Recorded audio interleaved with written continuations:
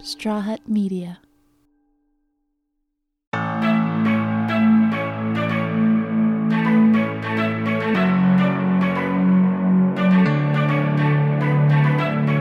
Right now, it's hard to talk about almost anything besides the election. Even though Election Day is still technically a couple weeks away, already more than 10 million people have cast their votes. And even as November 3rd comes and goes, we'll probably still be counting votes for weeks after. Voting is always important, but this year, everything feels more concentrated, more intense, more urgent. So let's talk about it. I'm not here to tell you how to vote, only that you need to. Our democracy depends on it. I'm Levi Chambers, and this is Pride.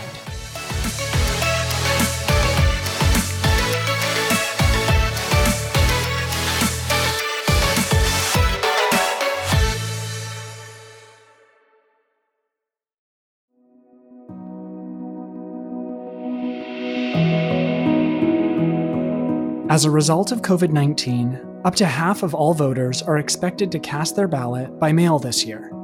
Most states still require you to request an absentee ballot, but other states, like California and Vermont, opted to mail a ballot to every registered voter in the state.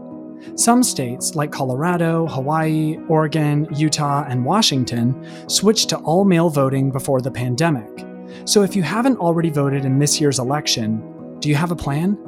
As of the release of this episode, there's still time to register to vote in 16 states. If you don't feel safe voting in person, there's still time to request a mail-in ballot in many states too, but it varies from place to place. So make sure you go to vote.org to see what the rules are in your area. One organization that decided to try and make a difference this election is the nonprofit PFLAG. The idea for PFLAG, which stands for Parents and Friends of Lesbians and Gays, started way back in 1972, when a mom named Jean Manford marched with her gay son Morty in the Christopher Street Liberation Day March in New York City. As she marched with her son, young members of the community approached her and asked if she could talk to their parents as well. So she started a support group and the following year held a meeting at a church. Since then, they've grown and become a source of support and information across the country. Last year, filmmaker Nick Oceano made a short documentary film about the Spanish-language chapter of PFLAG in Boyle Heights. Hi, my name is Nick Oceano. I am a filmmaker. Nick says in June, he reached back out to PFLAG and offered to help make a short film to mobilize voters. Please use me. I can make movies. I can do docs. I need to do something to help get out the vote because that's where we're really going to hopefully turn things around. Can you talk a little bit about why this election in particular, it is so important to get out and vote? Boy, where do I start? Look, I'm Mexican-American, third generation. I'm gay. I have two gay brothers in Texas. You know, I'm somewhat in the safety of the LA bubble. But my brother's not. You know, he's in danger. He's in danger in Texas. He can't walk down the street and not fear for his life. He's married and he cannot go to a movie. This actually happened. He cannot go to a movie and not fear that if he holds his partner's hand, he won't be rejected from the theater, or worse than that. He's a nurse. He was kicked out of a patient's room because they didn't want a Latino nurse. You know, I mean, it's hit home for me, as I know it has for many people of color, many people who are part of some disenfranchised group. I mean, just look at the number of Black men who are killed per year, even just this summer, just because of the color of their skin. So I think to answer your question, we have to stop the craziness. We have to stop this genocide of people of color. Back in the late 1990s, Nick was an activist himself. His mentors, he said, were Chicano activists from the 60s. And something they told me that stuck with me is that we can't legislate morality, but we can legislate protections.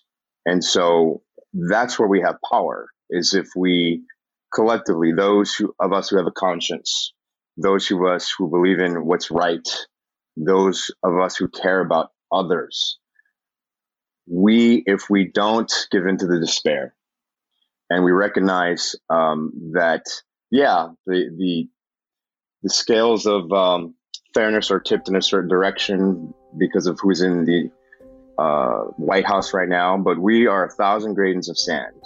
My name is Sheila Lopez. I am Navajo and Mexican American. My name is Gisela, and I'm the proud parent of a queer kid. My name is William Plasek. I'm a gay male. I live in Jersey, along the Jersey Shore. I am the father of 2 beautiful sons who are biracial. Okay, my name is Maricela Rodriguez, and I am the proud mother of a gay man. My name is Kathy Godwin. Maricela's son is Alexander Rodriguez, who you might remember was a guest on Pride back in April. He's also the host of another Straw Hut Media podcast, On the Rocks with Alexander. Maricela says she has been involved in the LGBTQ+ community since Alexander first came out. In 2020, I'm voting because I want my son to live life to the fullest by enjoying total freedom and equality in all phases of his life as a gay man.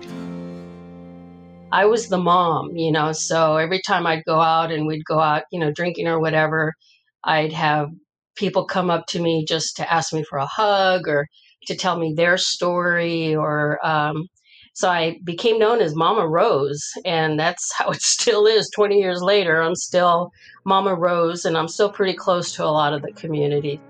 Maricela is a member of PFLAG, and this election is really important to her.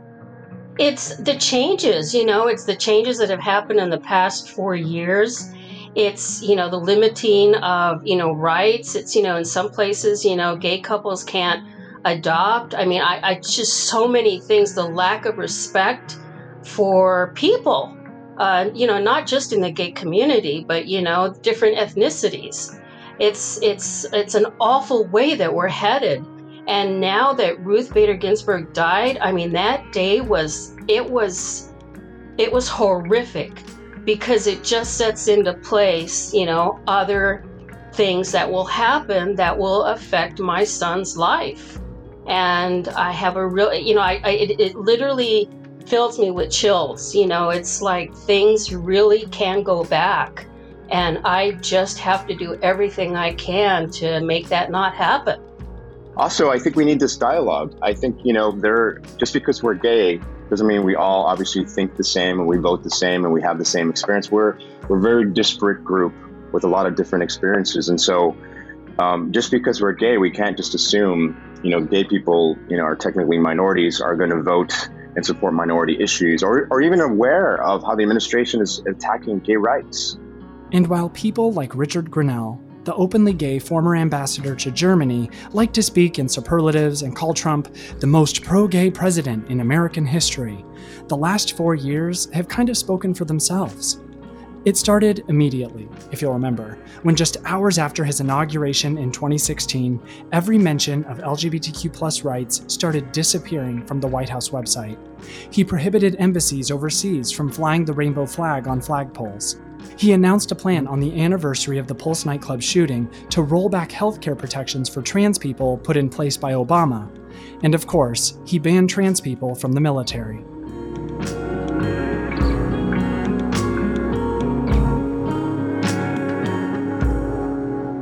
If you have concerns about voting because your name doesn't match what's on your ID, you're experiencing homelessness, you're formerly incarcerated, or you just don't feel safe going to a polling place, go to glad.org/action for resources.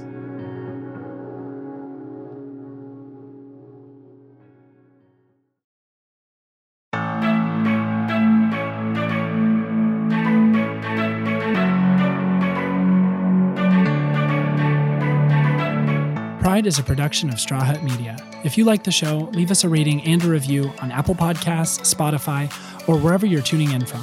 Share us with your friends. Subscribe and follow us on Instagram, Facebook, and Twitter @Pride. You can follow me @Levi Chambers. Pride is produced by me, Levi Chambers, Maggie Bowles, and Ryan Tillotson. Edited by Sebastian Alcala. Please stay safe, stay healthy, stay home, and listen to podcasts.